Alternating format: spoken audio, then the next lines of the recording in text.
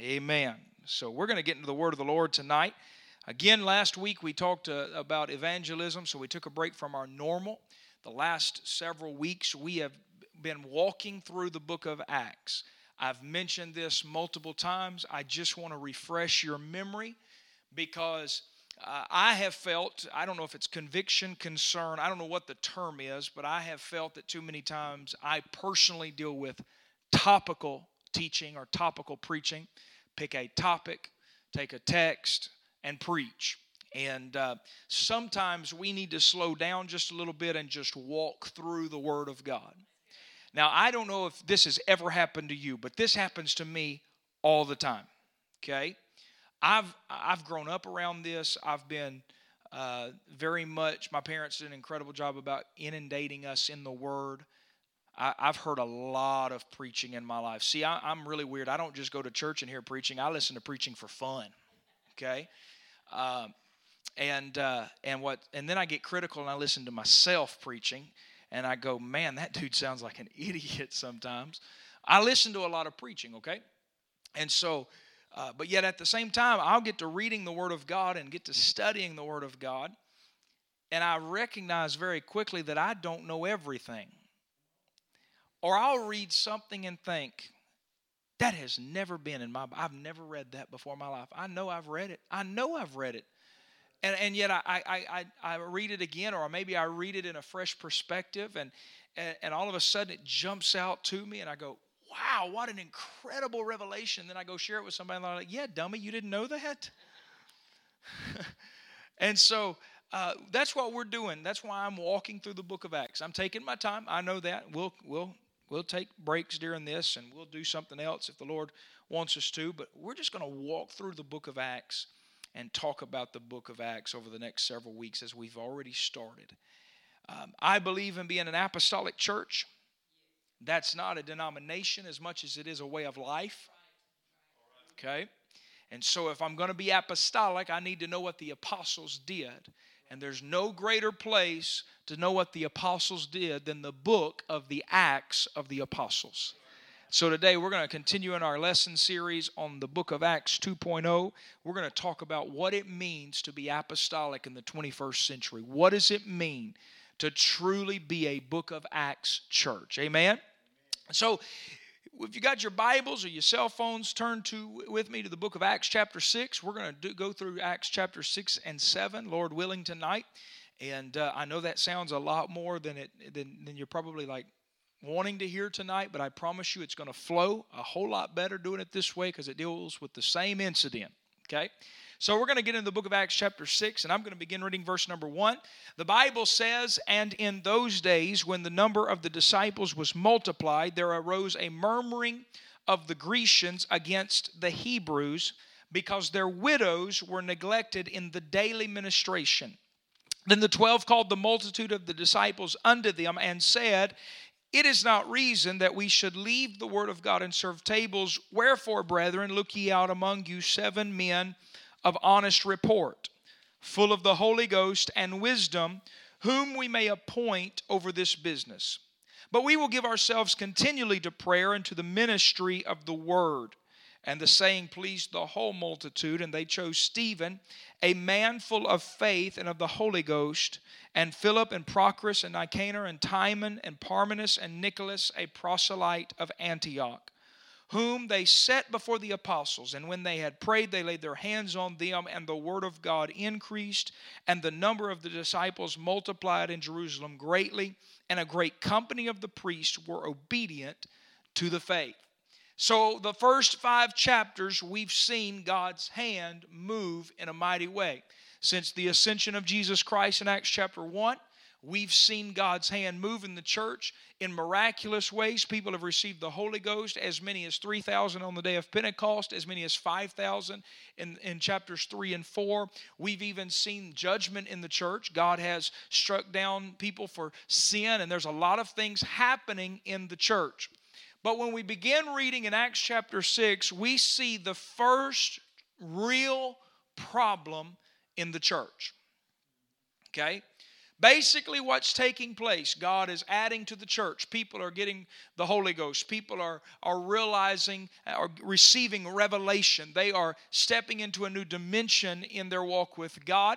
They are recognizing the fact in Jerusalem that Jesus is the Messiah, the man that was slain on the cross on Passover is the Messiah that we've been waiting on, we've been looking for. And so they're excited about their new revelation, as we all were when we received the Holy Ghost, and I hope and pray that we still are. Amen. There is an excitement. There's a lot of things happening. They're continuing daily in the temple. They're going house to house. They're in fellowship and in prayer together. They're telling their friends and their neighbors about this Jesus that can move in their life. What an incredible moment of revival, until they realize they've gotten a little bit too big. Now, no revival preacher worth his salt wants to ever admit that the church got too big. But that's exactly what has happened in Acts chapter 6. Okay? Things are going great. The church is growing. People are receiving the Holy Ghost. Miracles are happening. But there is a breakdown in the daily administration of the church. Now, if you remember the end of chapter 4, beginning of chapter 5, they brought all things. They had all things common. They helped one another. If I gave to the church so that my brother or sister who didn't have, the widows, the orphans, the ones that were poor, they didn't have anything, they would be able to eat and they would be able to survive. We worked together. We did everything we could to make sure that the church was not just surviving but thriving. Okay? And yet now the breakdown is such that there are people in the church that are not getting fed. Okay? Now, I don't know if this was intentional. I'm not sure. But I think it's very telling that Luke, in writing Acts chapter 6, makes a statement and differentiates between groups of people. Follow me right now, because this is apostolic. He said the Grecian widows were neglected, and the Hebrews were responsible. Everybody with me so far? You see, there was a breakdown, and again, I don't know if it was intentional.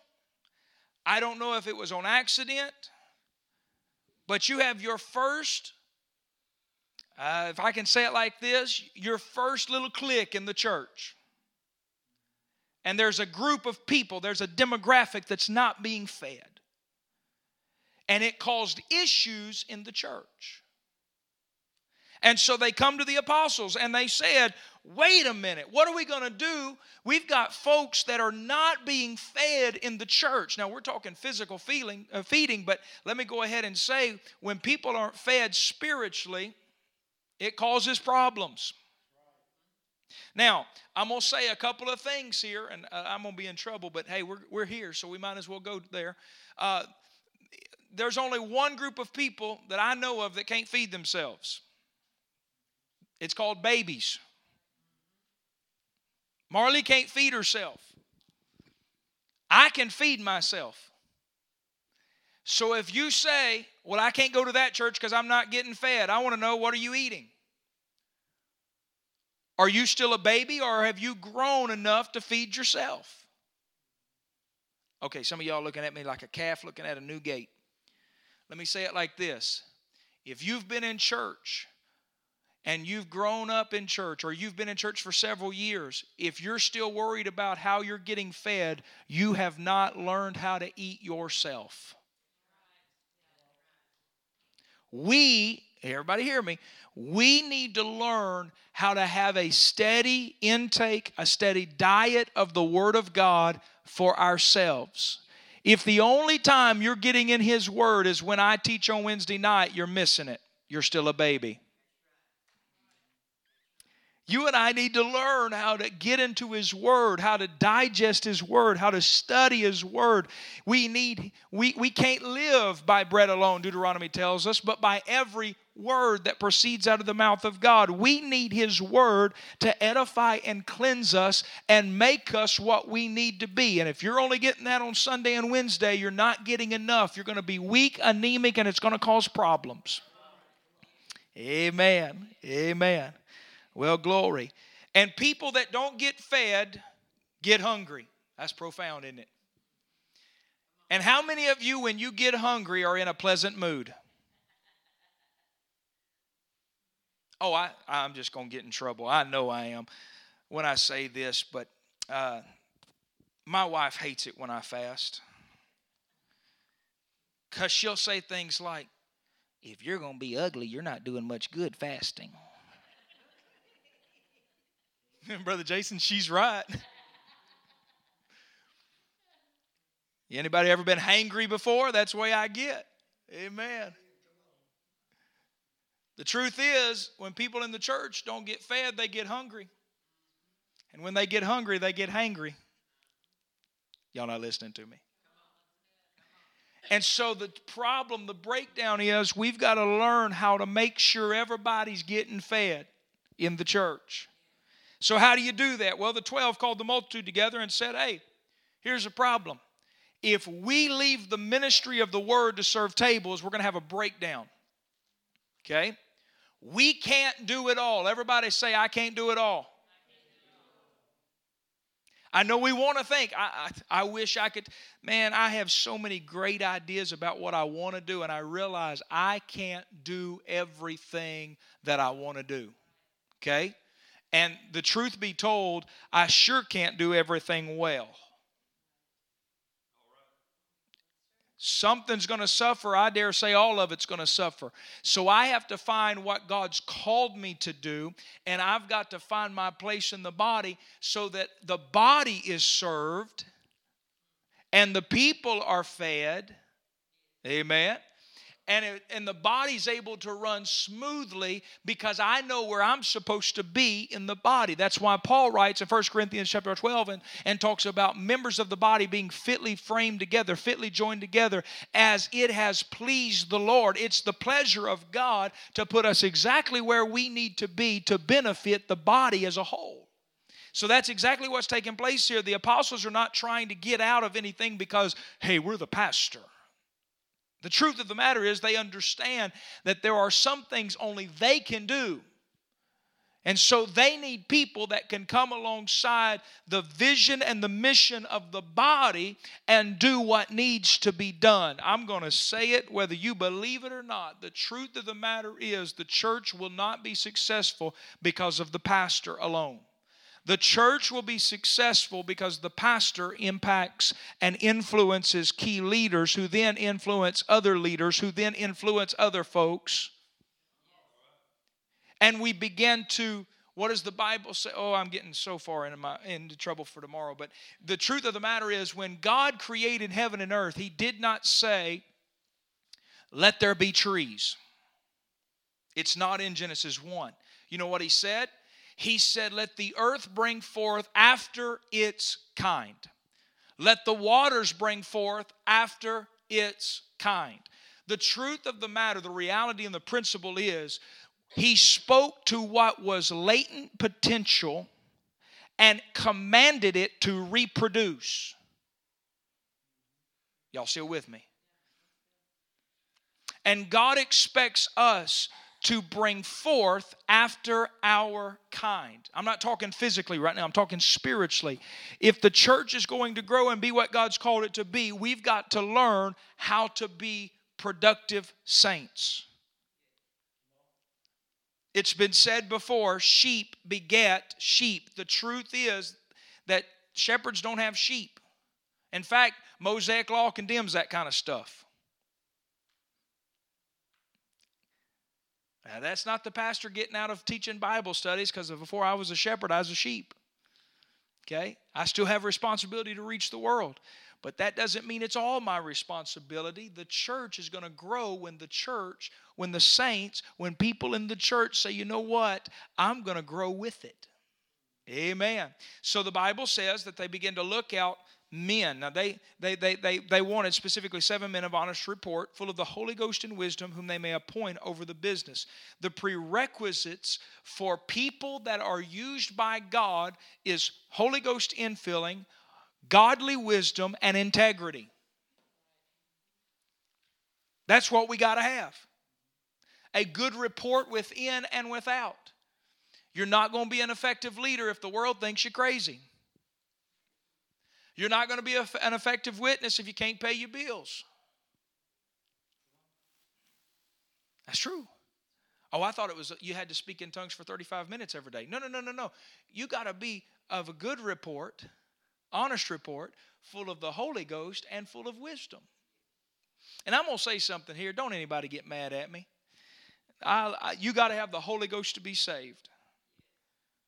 But the Holy Ghost don't fix stupid.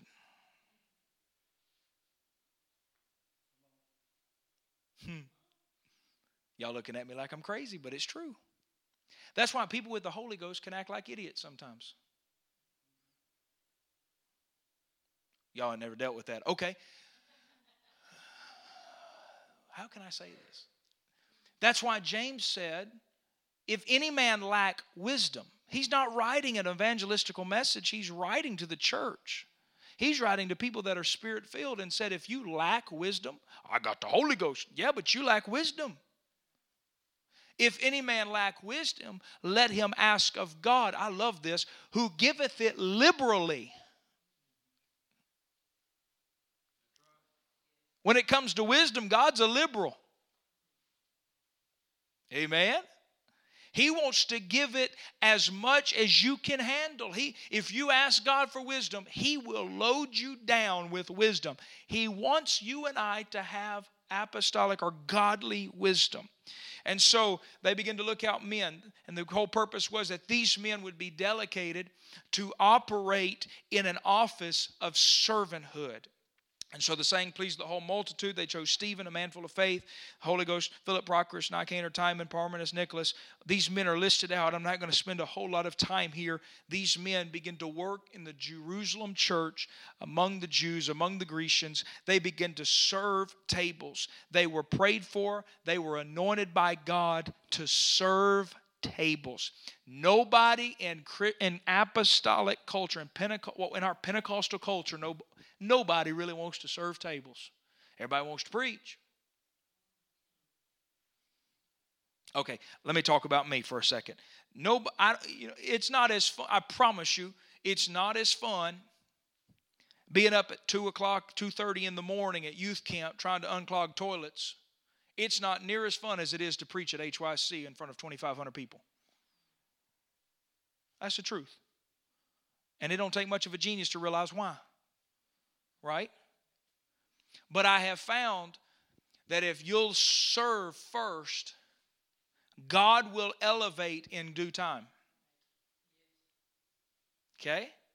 In fact, if you don't believe that, God would begin to work in the church to such a point because they had people in places of servanthood, in service, working and doing the things of God, that the Word of God would increase. And I want everybody to get this in verse 7, that the number of the disciples multiplied in Jerusalem greatly. Now, before this, the Lord talks about adding to the church daily, such as should be saved. But when people stepped into their proper place in the body and had an attitude of, I'm going to serve the kingdom, whether I got a microphone or not, if I'm not the lead pastor or not, I'm going to still serve the kingdom. Guess what took place? God said, now I can multiply where I only was able to add at first. I've been around long enough to know that successful churches are not pastor or personality driven. It's when people connect with the vision of the pastor, the vision of God for that church, and when that happens and they put their backs into it and say, you know what, Pastor, we're going to work together. We're going to work with you. Guess what? That's when God begins to bless and people's lives are changed. Amen? Amen. Well, glory. Guess what? Though it didn't stop there. Verse number 8, a man, Stephen, full of faith and power, did great wonders and miracles among the people. Stephen's serving tables. He's making sure the widows have something to eat. Can I say it like this? Stephen is faithful to nursing home ministry. He's just faithful to nursing home ministry. He's just helping they're not ripping and roaring. He's just serving people. He's just helping the church. Just doing what he's called to do. But there came a day, and the Bible does not elaborate on it. There came a day where Stephen came face to face with a need. And instead of saying, let me go get pastor, he said, well, let's just pray about that. And all of a sudden, Stephen stepped into the supernatural. Stephen goes from serving tables to stepping into the supernatural and the miraculous power of God. Just remember this, that in serving God, if God's going to find somebody that He can move on and use, it will be somebody that's serving Him. God doesn't look at the bench and go, I need somebody in the game in the 21st century. Let me find the guy that's not practicing. The truth is, God put somebody that's already working. Amen. God put somebody that's, oh, Lord, help me. I'm not going to say hate. I really don't like hearing young preachers. And I still am one. But I hate hearing young preachers say things like, I'm just going to go sit on the pew until God opens the door for me to pastor. You're going to wait a long time, son. You're going to wait a long time. Because if you don't learn to grow where you're planted, you'll never bear fruit. Amen. I've been around this thing too long, y'all. I've done this too much now. I've seen it happen too many times. When God begins to use somebody in the supernatural, when God begins to use somebody, partner with somebody in a new realm or new dimension of ministry, it's always because they were working where God had planted them. If God plants you in a Sunday school class, you be the best Sunday school teacher. If God plants you in a prayer room, you be the best prayer warrior. If God plants you in a neighborhood, you learn to knock doors there. Wherever God plants you, you operate there. And when it's time for God to move you, He will do it in due season. But just remember the principle. Whatever we sow, that we will reap. If you sow lazy, you're going to reap lazy. Well, glory. Stephen stepped into a moment of anointing. And I'm going to show you in the next few verses that Stephen, a man waiting on tables, changed the course of Christianity. I thought Peter was the guy that changed the course of Christianity. No, Peter started it. Stephen changed it. Because Stephen's over here waiting on tables, just serving God, just being faithful, just doing what God's called him to do, just living for Him and serving Him. And the next thing you know, Stephen is full of faith and power, and God's using him to do wonders and miracles among the people. And it caught the attention of certain of the synagogue. Verse number 9, then there arose certain of the synagogue, which is called the synagogue of the Labatarians and Cyrenians and Alexandrians, and of them of Cilicia and Asia, disputing with Stephen. And they were not able to resist the wisdom and the spirit by which he spake.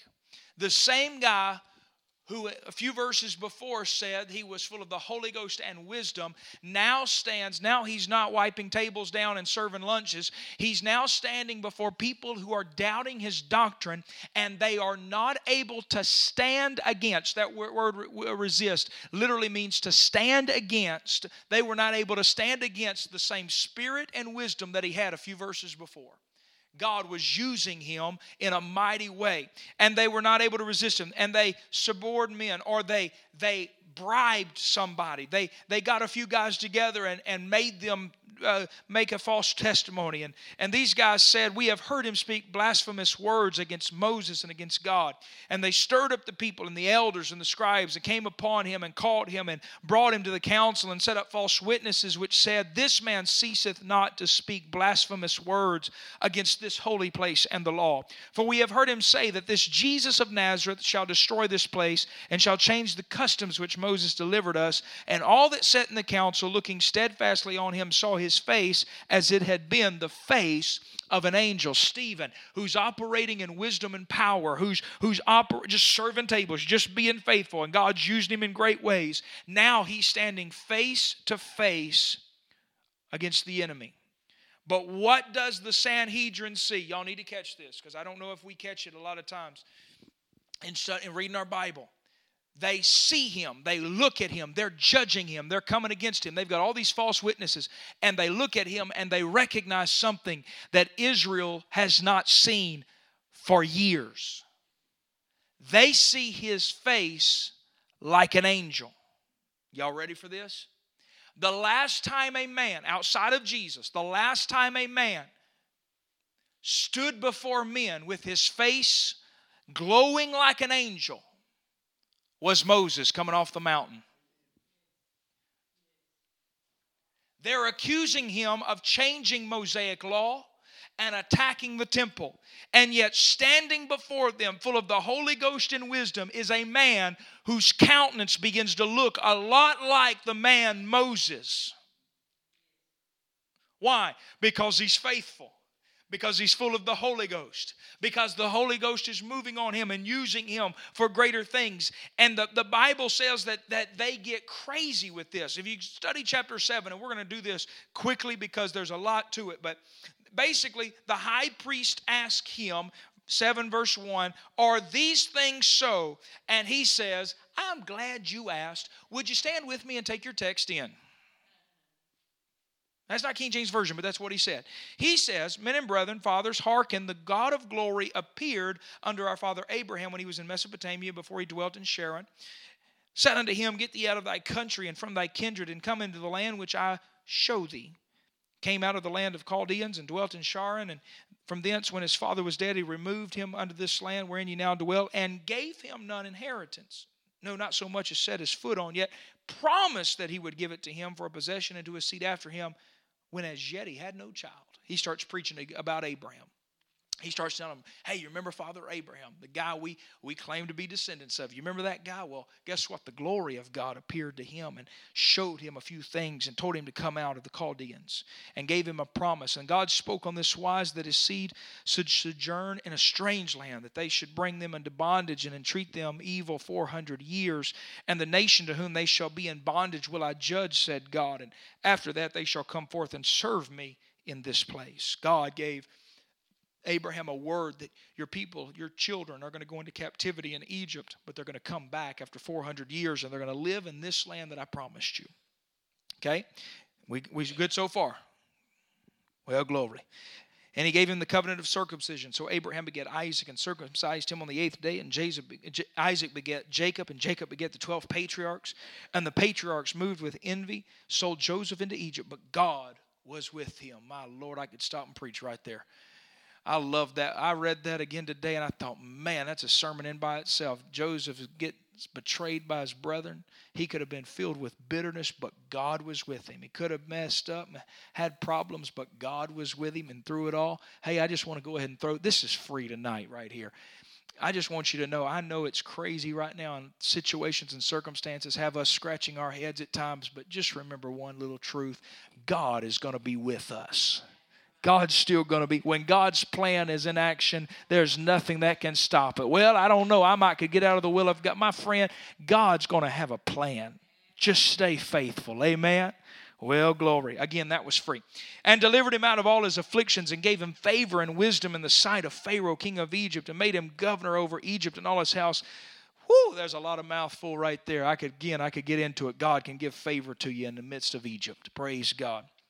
Amen. There came a dearth over all the land of Egypt and Canaan and great affliction, and our fathers found no sustenance. And Jacob heard that there was corn in Egypt. He sent our fathers first. And the second time Joseph was made known to his brethren, Joseph's kindred was made known unto Pharaoh, and then sent Joseph and called his father Jacob to him, and all his kindred, 70 souls. And Jacob went down into Egypt and died, he and our fathers, and were carried into Shechem and laid in the sepulchre of Abraham, bought for a sum of money from the sons of Emor, the father of Shechem. And when the time of the promise drew near, which God had sworn to Abraham, the people grew and multiplied in Egypt. Now, all of this you've heard, okay? This is all Old Testament. He's just regurgitating the law. He's talking to them right now, okay? I'm going to keep reading it because I don't want to skip anything. Amen. Time of the promise drew nigh, Abraham swore to the people grew and multiplied in Egypt till another king arose, which knew not Joseph. The same dealt subtly with our kindred and evil entreated our fathers, so that they cast out their young children to the end they may not live, in which time Moses was born. You talking about a bad time to be born. Moses was born in that time, in that day, when it was horrible and hopeless, and nourished up in his father's house 3 months. And when he was cast out of Pharaoh's daughter, took him up and nourished him as her own son. And Moses was learned in all the wisdom of the Egyptians, and was mighty in words and in deeds.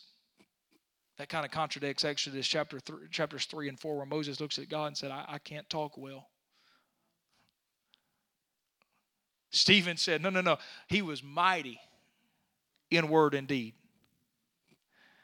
He was trained from the best. He knew what he was doing. He was just trying to use an excuse with God. God said, didn't I make a mouth and make the tongue? Don't you think I know how to fix all of that? Well, glory, praise God. Whew. Y'all still with me?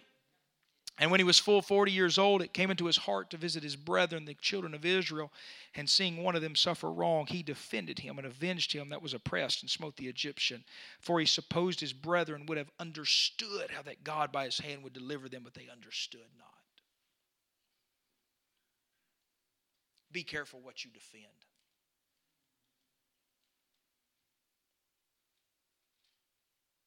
Be careful what you defend. Bless God, they wronged my family. Be careful what you defend. Because I'm going to remind you of a little verse in your Bible that says, vengeance is mine, saith the Lord, I will repay. Moses saw some Egyptian beating up on a Hebrew slave. And Moses said, this is Acts chapter 7. Luke is writing. He says, this is my time to show them I care. And when I show them I care, I'll defend him, and they'll make me the leader. They'll see I'm the deliverer of Israel. And the next thing he knows, he's running for his life because he defended when it was never God's intention for him to be the defender.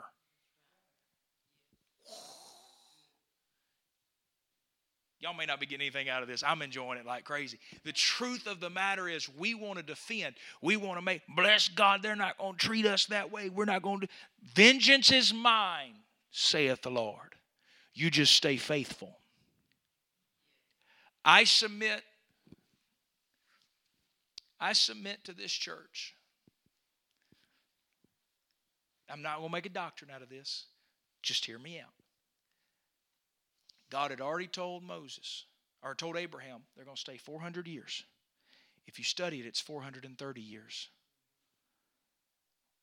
I believe Moses stepped out of his position in a moment of time, and it cost Israel 30 more years before they were delivered. I can't make a doctrine out of it. It's just what pastors are studying in Scripture, what I see in Scripture. Okay? But because he defended when he was never supposed to defend. Well, glory. Y'all looking at me crazy. I'm not trying to get bogged down here. But the reality is, we got to remember, it's not my kingdom, it's his kingdom. It's not my reputation, it's his reputation. I'm preaching to me right now. It's not my work or my ministry, it's his ministry, it's his work.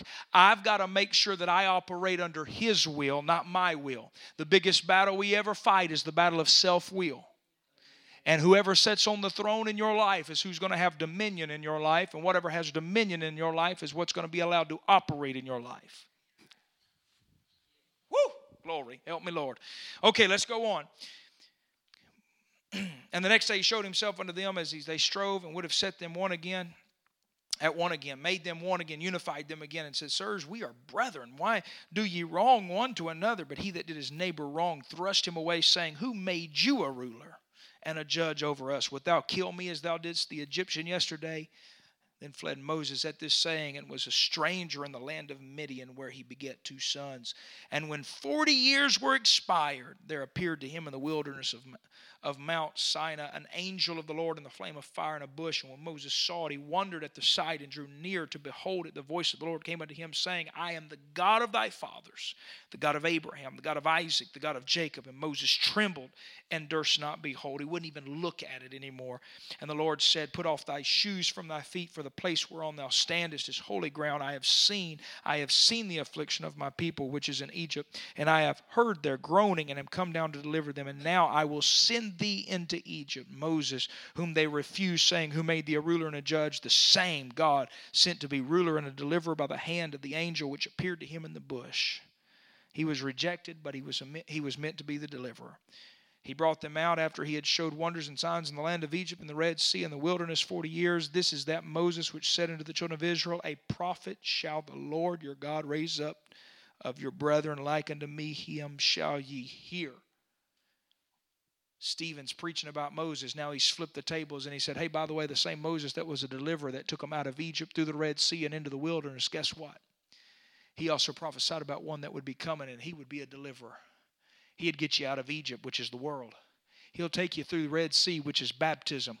He'll give you law, which is the wilderness. My God, help me. He'll give you everything you need. He'll get you out. He'll cover you with a cloud, get you through the water and through the cloud. Paul said in 1 Corinthians 10 that they were baptized unto him in the cloud and in the sea. You know what that represents? That's water baptism in Jesus' name, and the infilling of the Holy Ghost with the evidence of speaking in tongues. And that's what gets you out of Egypt, sweetheart. Amen. Well, glory. And so Stephen's preaching all of this. This is that Moses. Amen. He's telling them, this is he that was in the church in the wilderness with the angel which spake to him in the Mount Sinai with our fathers, who received lively oracles given unto us, to whom our fathers would not obey, but thrust him from them, and their hearts turned back into Egypt. Amen. Saying unto Aaron, Make us gods before us, for as this Moses which brought us out of the land of Egypt, we wot not what has become of him. They made a calf in those days and offered sacrifice unto idol, and rejoiced in the works of their own hands. And God turned and gave them up to worship the host of heaven, as it is written in the book of the prophets, O ye house of Israel, have ye offered to me slain beasts and sacrifices by the space of 40 years in the wilderness? Yea, ye took up the tabernacle of Molech and the star of your god Rephaim. Figures ye made to worship them, and I will carry you away to Babylon. Our fathers had the tabernacle of wilderness in the wilderness, as he had appointed, speaking unto Moses that he should make it according to the fashion as he had seen, which also our fathers that came after brought in with Jesus into the possession of the Gentiles, whom God drave out before the face of our fathers unto the days of David. What's he saying? He said they had everything they needed. They had the tabernacle of God's glory. They had everything they needed, and yet they went after other gods and other ideas and other principles. Amen? Who found favor before God and desired to find a tabernacle for the God of Jacob. This is David now, but Solomon built him an house. Howbeit the Most High dwelleth not in temples made with hands. As saith the prophet, Heaven is my throne, and earth is my footstool. What house will ye build me, saith the Lord?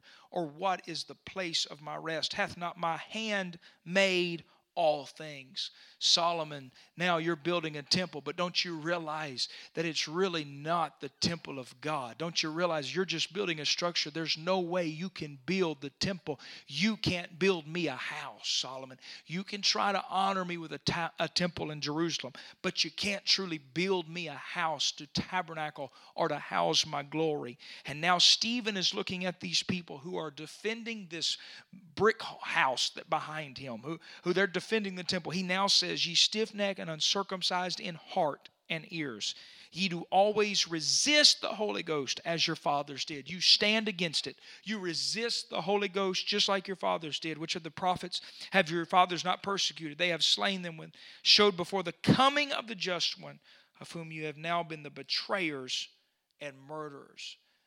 He's brought them all the way to this point through the Old Testament and said, but you're the ones that you've killed the one that's going to tabernacle the glory. They're going to house the glory of God. You can't build it, but there's one that was prophesied that's going to come and it's going to reveal the glory, and you've betrayed him. You've received the law by disposition of angels, yet have not kept it. And here's what happens. When they heard these things, they were cut to the heart, and they gnashed on him with their teeth. They were so angry. They were cut to the heart. They were pricked in their heart. Acts chapter 2 used that terminology. But they were so angry at what he said that they began to rail on him. They began to accuse him, and they began to judge him. But he, being full of the Holy Ghost, looked up steadfastly in heaven and saw the glory of God and Jesus standing on the right hand of God, and said, behold, I see the heavens open and the Son of Man standing on the right hand of God. He has just identified the Messiah. He's just preached. He's full of faith, wisdom, full of the Holy Ghost. And in the middle of his trial, he looks up and God gives him a vision. And he says, I see Jesus standing on, I see the glory of God and Jesus standing on the right hand of God. Y'all ready for this? The glory of God is the revelation or the revealed Spirit of God. God is a spirit. You can't see God.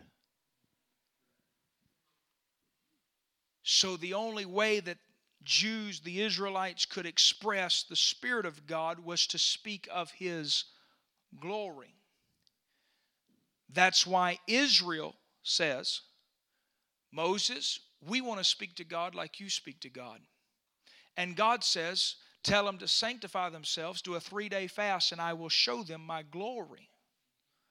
He appears on the top of the mountain. The mountain shakes, the fire and the lightning flashes, the billowing clouds of smoke, and they hear the voice like the sound of many trumpets. They get a glimpse of His glory. Moses asked to see God's glory. He said, I can't show you all of it because you can't see my glory and live. You can't see the visible manifestation of my glory because it's so powerful it will destroy you. Okay? Repeatedly in Scripture, they attempt to see His glory. The closest thing they ever got was the Ark of the Covenant. It was symbolic of His glory. Okay, I'm going to take 4 more moments, and we're almost gone. Okay, He says, I'm going to show you my glory. The crazy thing about the glory, I've always thought this. Just recently, here in the last few months, it's kind of clicked with me. Go back and you study the process of moving the temple and the tabernacle in the wilderness. When they moved the Ark of the Covenant, the Bible says that the high priest would take the veil of the holy place, the holy of holies.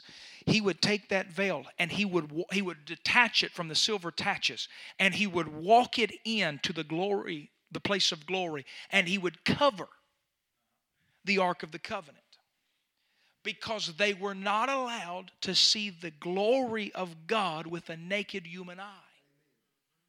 It was covered with the veil, which symbolized flesh. Y'all with me? They couldn't see His glory because it had to be covered. When Stephen says, I see His glory, and I see Jesus standing on the right hand of God, he's not talking about three distinct situations. He doesn't see the glory. He doesn't see God. And he doesn't see Jesus standing on the right hand. What he's saying is, what has been invisible and has been covered in flesh, the glory of God, I see it now. It's tabernacled in a body, in flesh. It's covered in flesh. And his name is Jesus. Am I making any sense right now? He's not saying there's three beings up there, the glory of God, there are three attributes, the glory of God and Jesus. No, that's not what's happening. He's seeing the glory of God in the face of Jesus Christ. Maybe that's why Paul wrote that to the church in Colossae, in Colossians chapter 1, and said he is the image of the invisible God, the firstborn of every creature. I don't have time to go into all of it, but I hope you're seeing what Stephen is seeing. He is declared. That's why they cried with a loud voice, stopped their ears, and ran upon him, and cast him out of the city and stoned him. It's not because he proclaimed to see Jehovah. It's because he declared, I see the glory of Jehovah in the face of Jesus Christ.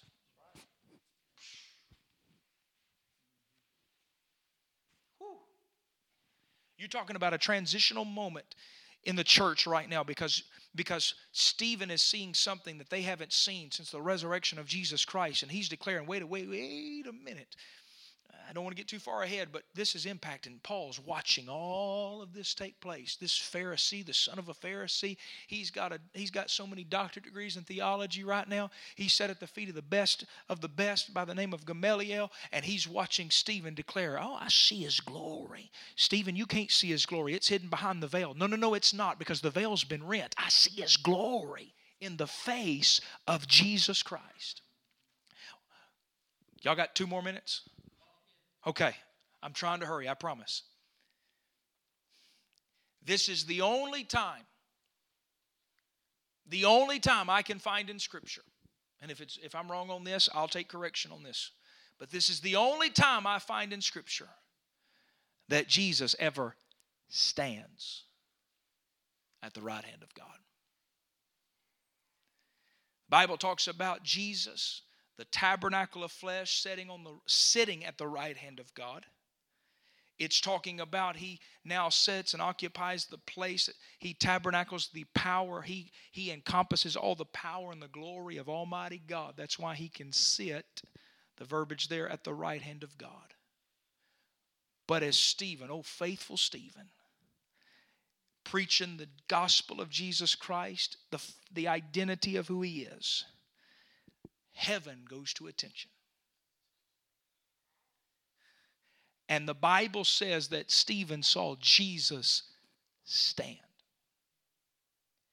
Hear me tonight, folks. Kings never stand for their subjects. Until they want to bestow great honor on their subjects. There is a time, I'm not trying to preach a crazy doctrine here, but there is a time where heaven stands at attention and you get heaven's attention. You want to know when it is? Faithful service. Just stay faithful. In spite of the circumstances and the situation, stay faithful. Even when death stares you in the face, stay faithful. I don't find any other place in Scripture where the Bible says that Jesus stood in the glory of God and looked at. No, it was there when Stephen was giving everything he had as the first martyr of the church, pouring out his blood. Heaven said, wait a minute, I'm taking notice of this. Church, stay faithful. Jesus makes good records. He keeps really good books. He sees what you're going through. He knows what's happening. The Bible says, if you continue on, that cast him out of the city and stoned him. The witnesses laid down their clothes at a young man's feet whose name was Saul. And they stoned Stephen, calling upon God and saying, Lord Jesus, receive my spirit. He kneeled down and cried with a loud voice, Lord, lay not this sin to their charge. And when he said this, he fell asleep. And the whole time there's a young man named Saul who's watching this, watching him declare, I see it. I see the glory. This young Pharisee who's got so much potential in Judaism is standing there consenting unto the death of Stephen. And next week we'll start talking about how the death of Stephen transitioned the history of the church. Because he was willing to give it all and be faithful. I wonder what would happen in the 21st century. And I thank God for our church. I can't say that enough. So this is not specific to Calvary Tabernacle. But I wonder what would happen if saints in the church would really get a hold of faithfulness and service to the kingdom of God. I wonder what would happen in our lives if we stopped looking at platforms and pulpits as opportunities and instead started looking at how can I serve the King. I wonder what life will change and what revival will ignite. I don't know about you, but I want to be apostolic. I want to see God move in my city and in my world. I want to see God do some things that'll blow your mind. But you know where it starts? It starts with the understanding I'm going to serve Him. I'm going to be faithful wherever He puts me. I'm going to be faithful. I'm going to live for Him and serve the King. Anybody feel that way tonight? Hey, man, would you stand with me all over the building? We're going to lift our hands. We're going to lift our voice. We're going to thank God for His word right now. Lord, we love you. Thank you for all that you've done. Thank you.